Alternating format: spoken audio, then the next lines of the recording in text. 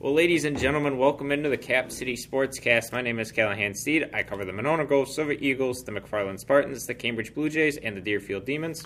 My name is Peter Lindblad. I cover the Waunakee Warriors, DeForest Norskies, Poinet Pumas, and Lodi Blue Devils. I'm Ryan Gregory. I have the Sun Prairie East Cardinals, Sun Prairie West Wolves, Marshall Cardinals, and Waterloo Pirates. Well, episode 53, that means we are officially 1 week into the high school football season, and it's tough to not overreact after seeing all those scores pile in on week one, so that's exactly what we are not going to do today. We are not going to. We're not. You know what? I take it back. We won't overreact to any loss, but the big wins, I tell you what, you might as well start marking your tickets to state right now with all those wins that we got to see. So I guess, Ryan, I have to start with you because you came in here pounding your chest because all four of your teams went undefeated this week. Yeah, busy week for the Waterloo Marshall Courier and in the Sun Prairie Star as well, too, with all those fun recaps. Yeah, I'll start with the game that I was at on Friday because, I was pretty fired up about this matchup, and we talked about it in the preview with Marshall hosting Johnson Creek because, despite the Blue Jays being a D7 team, they were a very talented D7 team. A lot of, guys up for those WSN senior awards and such, and early on in the game, Johnson Creek was game. I mean, it was 16-7 early. It looked like it was 16-14 early because, it was score. Neither defenses could really find a footing, and Johnson Creek is just so experienced when it comes to the offensive side of the ball. Dylan Bredlow and Silas Hartz are a couple of guys that have been on top of the Trailways Conference for a while now, and so they walked into Marshall pretty confident, and the Cardinals had to break in a new quarterback this year, sophomore Brady Kleinheinz, and I'd say that he had a pretty welcome debut. He went 6 of 9 for 187 yards, 3 touchdowns, no picks. I mean, the kid was just ready for the moment. Also carried the ball a couple times. I think he picked up some in the 60s yards, just little scrambles to keep things going. Obviously, the story of this game last year was Modal going nuclear and accounting for 300 yards of offense. This year is a little bit more dialed back, but he still had 150 yards on the ground and 2 touchdowns.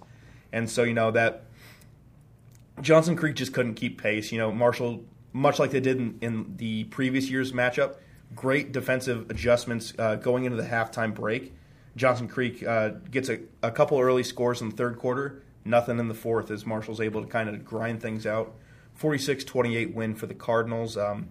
Very strong debut. I had that one circled because the narrative goes freshman quarterback against a smaller but very experienced team. I was like, things could go south, but Marshall did things the Marshall way, and one thing that really stood out to me was their size on the offensive and defensive lines. I mean, they're huge once again, and they're going to be able to just road grade teams because they also have the number of large guys to be able to rotate defensively.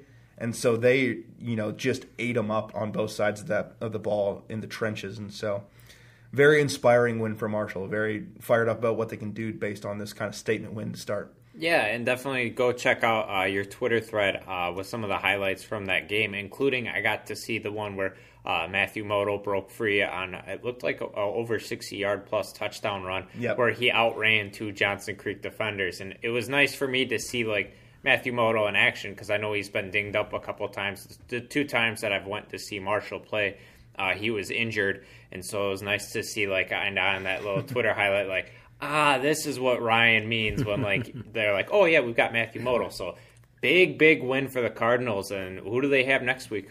Or this week, I should say. Yeah, they play Manawa at Manawa. It's like a 2-hour bus ride for them. I don't know how they manage to schedule them, but, they're not even taking a fan bus because it's so far and going to be so hot. So it's they're going to be kind of playing fully in enemy territory. But I love what you said about Modal because, that's the Modal special. Taking a belly, bouncing a linebacker off of him, and then just being faster than everyone and taking it to the house.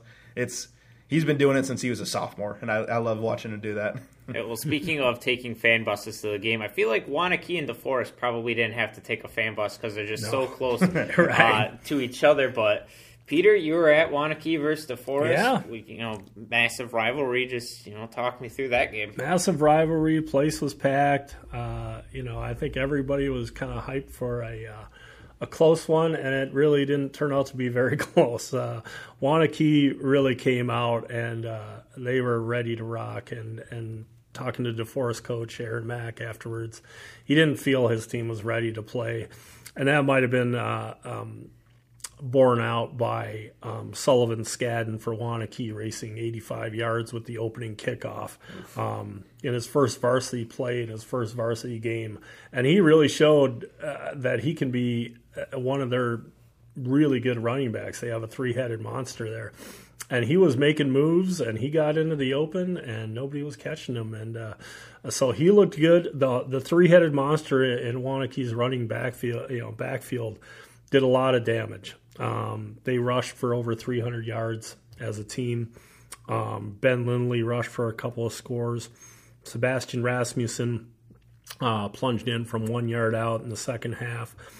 And then the defense was really tough. Both teams were getting new quarterbacks in and getting them used to action.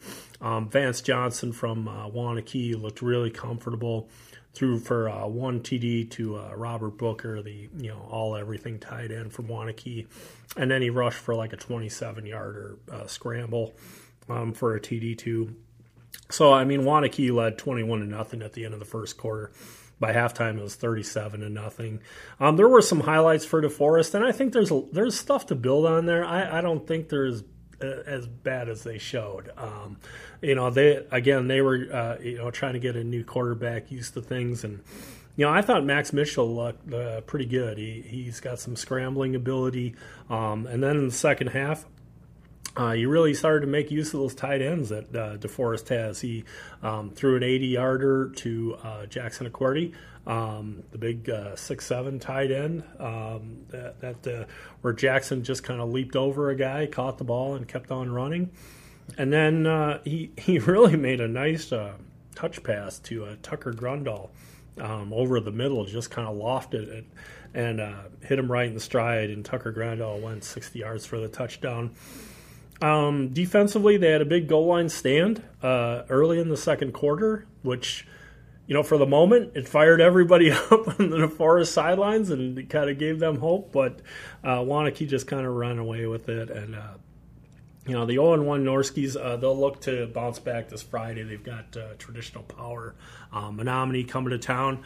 Menominee just got by Rice Lake last week, 21-12. It was 14-12 at halftime. So maybe DeForest is catching a traditional power at the right time. I'm not sure. Meanwhile, Waunakee will travel to Green Bay, Notre Dame, which should be a heck of a game. Mm-hmm. I wish I could go, but Notre Dame, Waunakee will have their hands full with that Notre Dame running game. They racked up 407 yards in their opener. In a 35-14 win over Pulaski. Christian Collins rushed for 231 yards and 3 TDs. Braden Davis rushed for 101 yards and 16 rushes. And Ian Bloom scored 2 TDs. So Notre Dame led only 14-7 at the half, so they really blew it open in the second half. So we'll see. That'll be a good test for Waunakee, which looks like they're just not rebuilding, reloading is always the case with Waunakee, so that'll be a nice test for them, and we'll see really how good they are. Yeah, it'll definitely be interesting as both quarterbacks, kind of get some experience and keep going throughout the season. So I guess I'll talk with my team that has, had to work in a new quarterback, Austin Anderson, who had taken some backup snaps before in the past. But he gets a win for the Deerfield Demons and a 14-0 win against Dodgeland to start out the year. So I wasn't at that game, but talking with Coach Swieger about it, the next day, I think first thing that stands out, any team that gets a shutout, you kind of have to know it. And especially with what the work Coach Dan Goodman has done on that defensive coordinating side of the ball has just been, night and day with the Demons. They really struggled with defense past couple of years, but Coach Goodman came in last year, got the defense flowing, helped bring down their total points per game down a little bit, and they shined in the first couple of non-conference games last year, and they did that again this year. So they had a couple turnovers, a fumble, recovery, and an interception, and then the offense did just enough highlighted by an Austin Anderson touchdown run to kind of seal things at the end. And Jackson Droback, the senior running back, also scored a touchdown as well too. So, they got the win. That's always important in football. If you get a W, that's the big thing. And the shutout obviously is great to see. So Deerfield gets the 1-0 start, and they get Cambridge. The classic rivalry game that has been a lot of fun for me to cover in the past 2 years. I'm looking forward to it again because the past 2 years it's been back and forth basically. Trey Colts 2 years ago ran wild against Deerfield. Cambridge won like 62-41, so a lot of points in the past name. A lot of points in the past, yeah, absolutely. And then last year it was came down to a Hail Mary that almost got caught, but then got called back, and then another Hail Mary that was intercepted. So I'm excited to see what happens in this game. Hopefully, it's like the first two games. I'm sure the opposing teams that are listening to this are like, oh, man, we just want it to be a nice blowout for our team. But I love those tight back-and-forth games. It's perfect for a reporter. Yep. I'll get into Cambridge a little bit later in the podcast, though, because I want to toss it over to Ryan, because I want to get his thoughts a little bit on Sun Prairie East versus Monona Grove, because it looks like Sun Prairie East, speaking of what Waunakee does with their reloading, looks like Sun Prairie East has reloaded as well, too, very nicely. Yeah, talk about the pressure that was on quarterback Drew Kavanaugh in his first start, because you're following in the footsteps of Division I quarterback and son of your current head coach, Jerry Kaminsky. Those are immense shoes to fill, and Drew Kavanaugh filled them. I mean, 6 passing touchdowns and 1 rushing touchdown. Absolutely lit it up as Sun Prairie wins 57-34. That scoreline's going to be a little bit daunting to some folks as far as defensively goes, because, East beat Monona Grove 55-0 last year, whereas now the Silver Eagles get 34 points. But 2 of those were down the stretch, and that game was pretty in hand by the time that Monona Grove started pouring some on. But still, gave them a pretty good run there for most of that first half. It's always such a benefit to have Connor Stoff on a football team. That kid lit it up, 10 receptions, 188 yards, and 3 touchdowns. I mean, both Kavanaugh and Stoff were top 2 in the state as far as yardage and touchdowns goes for quarterbacks and receivers in week 1. So that says all you need to know about the offense. Brian Kaminsky can still dial it up, and these kids can still play. It's always surprising to see the rushing attack not really do much for Sun Prairie East, though, which is, all the props in the world. And I'll let you take over on this, Cal, to Monona Grove's rush defense, because they don't have a slouch back there. Sam Ostrenga, who's a Division I commit as a defensive back, but still has the athleticism. 17 carries for 75 yards. I mean, as a whole, compared to what Cortez LeGrant used to do in that offense last year, that is a bottling up to hold him to about 4.5 yards a carry, and obviously punch the ball out for that early score for Monona Grove on the scoop and score. So, Cal, I'll toss it over to you about what the Silver Eagles did well. Yeah, that game looked like it could have potentially have been a blowout early. I mean, especially with like the Strenga scoop and score that kind of gave Monona Grove a little bit of life. Also, too, there was a moment where Monona Grove sophomore quarterback Cal Moreau threw an interception. I forget who had it, but was running down the field. Gavin Michi, yeah. Yeah, and he got the ball stripped from him at like the 5-yard line, so Monona Grove was able to recover it. So, they had some moments where it looked like, Sun Prairie East was just going to walk all over him. I mean, Stoff obviously had a big game. Then also, too, Cooper White took, I believe, a slant for a touchdown, and then also, too, took a kind of pop pass jet sweep, broke a tackler, too, for a touchdown. So the first 2 scores went for 64 and 67 yards. So it's like, oh, boy, here goes the Sun Prairie East treatment. Yeah, they had some moments where I was like, oh, boy. But, credit to Monona Grove. Especially, I came away really impressed with Cal Moreau, his first start.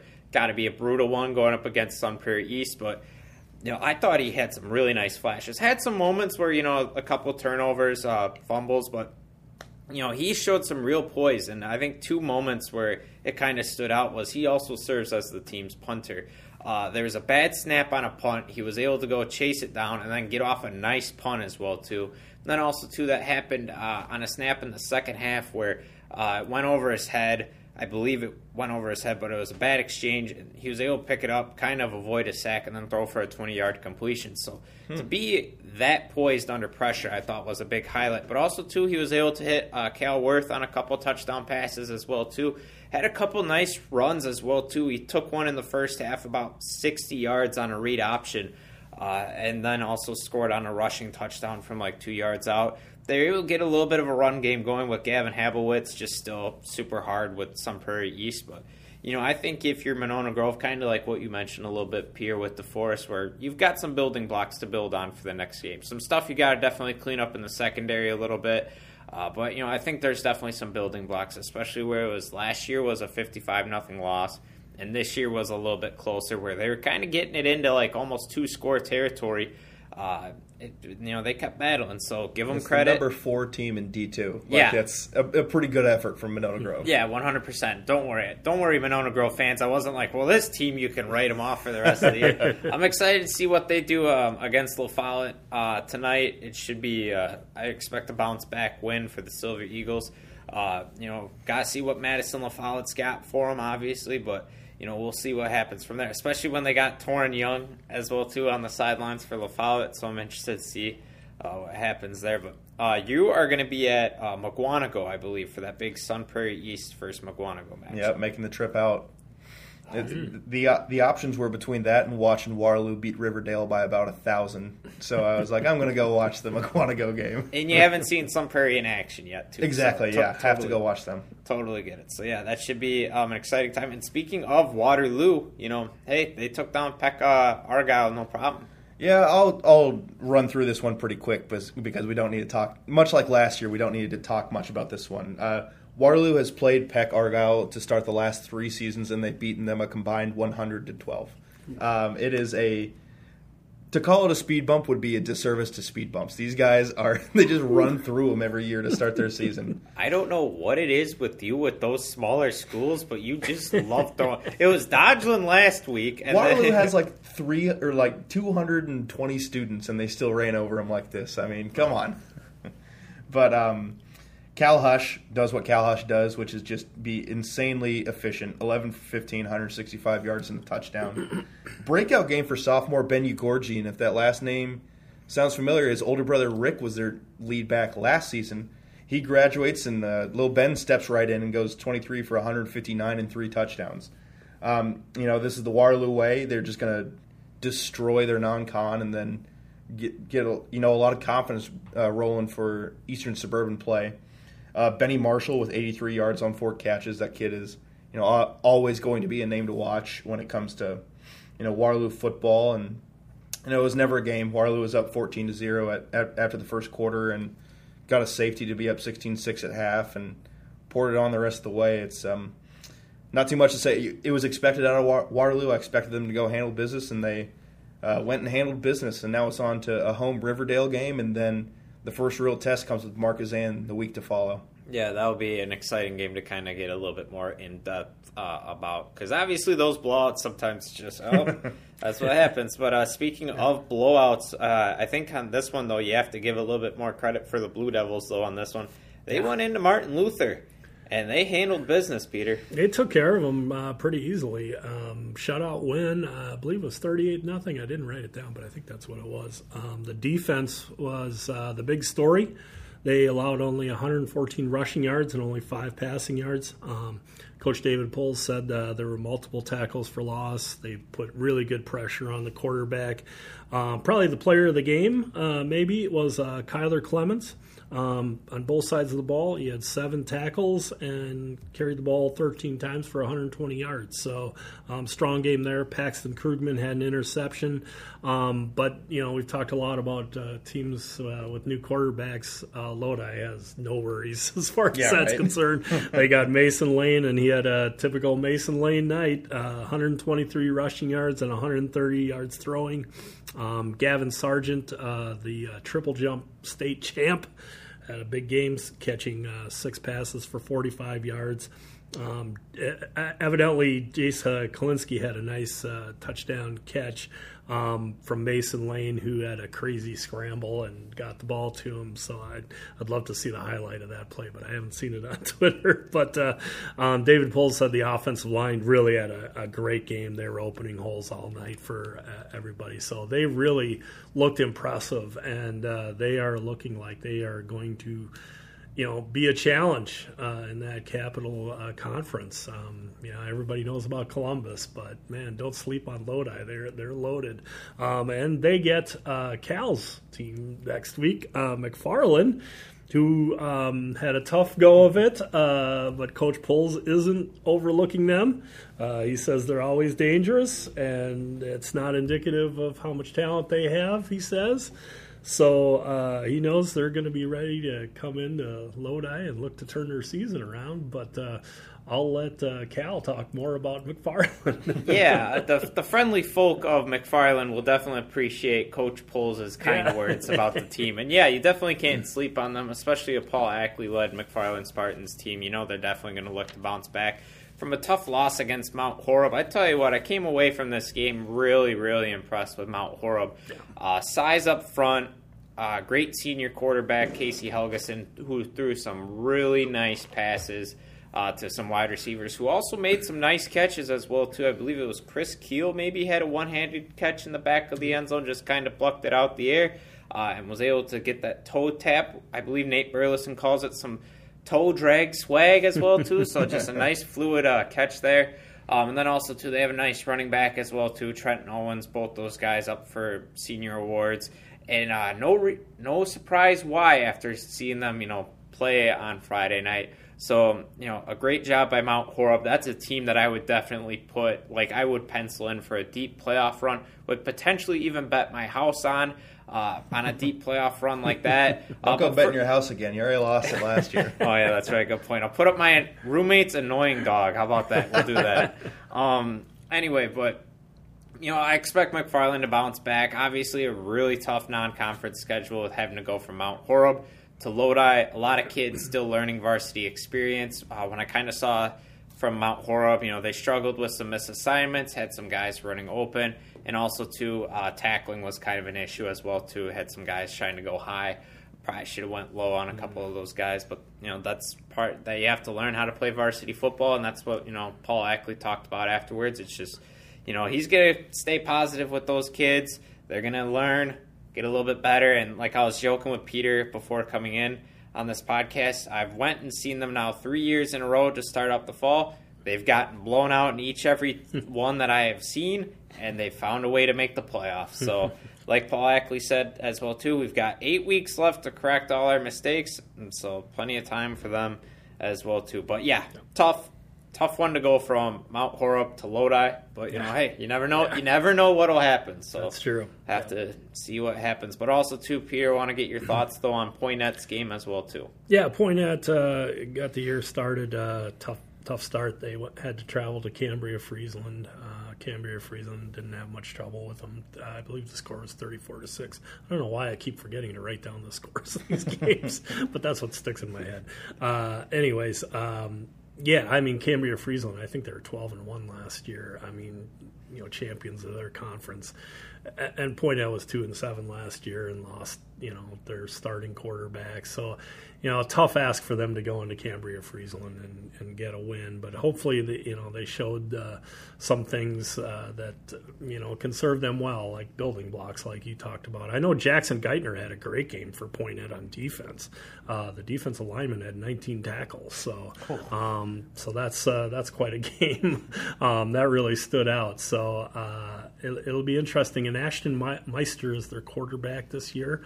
He did throw a long touchdown pass in the win. So those are some things to build on. They host Partyville, who opened the season by beating Markesan 42-20. Again, another all my teams next week are facing tough running games. Poinette's got to go up against a team that rushed for 405 yards last week. Another three-headed monster. Logan Young had 208 yards and 3 TDs for Partyville last week. Ashton Whitehorse totaled 133 yards and a score, and Jameson Wickersham had 2 TDs. They did allow 234 yards of rushing to Marcus N, though, so maybe Poynette can get something going on the ground. But, another team that's, got to face a tough running three-headed monster at running back. And it's hopefully Jackson Geithner will, he might rack up 25 tackles next week. But we'll see. So hopefully Poynette can kind of keep building as the season goes on. Yeah, absolutely. But Ryan, as I almost forgot to talk about that fourth team that got a win for you, the Sun Prairie West Wolves, taking care of business in Madison. You got to see that game. You got to get some highlights as well, too. So, yeah, just kind of what happened in that one. Before I get to that, I did a little research on Waterloo's next opponent, Riverdale. The last time they had a winning season, I was 8. Okay, getting into Sun Prairie West. This was a real benchmark game for them because obviously when they played them last year, it was their first game ever, and so didn't really know what to expect, and they had to hold off a really late comeback attempt to get their first win in program history. And so I was really looking at this matchup as kind of a measuring stick of how far they had come, and I was pretty concerned about that in the first quarter as it ended 0-0. Sun Prairie West defense was dominating them, but the offense went punt, fumble, punt, which you shouldn't be doing against Madison East if you are a Sun Prairie school. That's just not something you should be doing. But not a recipe for success. I got you. No. The first touchdown of the year, actually, was Madison East forgetting to cover West's number one receiver on the right side. And so Brady Rhodes, their quarterback, just quick snapped it and threw it to him, and he scored. That's how the season starts. I was like, it doesn't get much easier than that. But Ian Ackley, probably one of the best athletes in the Madison area, kind of takes the game over from there. He has a scoop and score fumble return forced by Corbin Smith, their new starting linebacker that they're very excited about. Ackley takes it back for about 14 yards to score. I mean, they were deep in Madison West territory. Next possession, he takes a counter 23 yards on offense and scores it. And so he just kind of puts the game away right there. Madison East could hardly move the ball against them. West defense, that's head coach Josh O'Connor's forte. He's a defensive guy through and through. And it shows with how the Wolves play defense. They really just mauled them. I mean, East could hardly move the ball on them at all. But took the offense some time to get cooking. But, they eventually figured it out. Keon Koppinen, their new senior running back, had a nice debut. He's very shifty and is also able to run through some guys. And really impressed me with his performance in that game. I forget how much he rushed for. It was like some in the 80s, but he scored 2 punch-in touchdowns, and he's about 5'6" if he's in his shoes. So the fact that he was able to, ram it in there was a good sign for them. And, Madison East 1 touchdown was off a pick 6. So it says a lot about the defense pitched a shutout. The offense did not. So overall, a great showing. That's not a game that Sun Prairie West was incapable of putting on a hurting like that last season. Like I said in my story, this is their largest margin of victory in school history. It was 43-7. So, an inspiring step in the right direction. And, I expect similar things when they play Madison West this coming week. But then things get a little bit more dicey with the schedule following that, obviously, as they get into Badger Large play. But, another measuring stick game this coming week when, they beat Madison West a little bit more handily than East last year. So we'll see if that continues. But then, a winnable game against Watertown and then a trip to Milton to really see how far they've come is how the next 3 weeks look. So it's a big grow-up time for Sun Prairie West and a big prove-it time, at least to me, to see, how year 1 stacks up to year 2 and kind of the growth that they've experienced because, Milton kind of put a hurting on them last year. And so now I consider them to be programs on kind of a not level playing field, but in the same realm. So, it's interesting to see. It'll be interesting to see. Yeah, absolutely. And then I'll touch on Cambridge real quick. Oh, sorry. I left all good. But I'll be able to talk about them next week because they'll be facing Deerfield, so I'm sure that'll be a wild game. But, yeah, Cambridge, they got to debut a new scoreboard. Unfortunately, they didn't get to use it as much, though, as they probably wanted to. New Glarus and Cambridge didn't put up a whole lot of points. I kind of thought it'd be a little bit more of an offensive showdown with two quarterbacks both returning. But Max Marty was able to get a couple touchdowns in the second half to put New Glarus ahead for good. Cambridge struggled a little bit with cramping issues, so especially with the warm weather this week, I'm interested to see how they bounce back from that. But they were able to get the run game going a little bit for Cambridge, so with all the stuff that they talked about with Coach Nellis, with all the stuff that they've incorporated, I'm excited to see that new run game when I go see them in Deerfield. And also, too, to kind of see how that affects the passing attack. And I want to see, how Matt Buckman is able to bounce back. Kind of a quiet night for him, but he did score a rushing touchdown as well, too. So I kind of want to see, how this new offense looks. So I'm excited for it, and we're excited for week 2. And that's going to do it for this week's edition of the Cap City Sportscast. For my colleagues Ryan and Peter, I am Calahan Steed. We will see you next time. Thank you.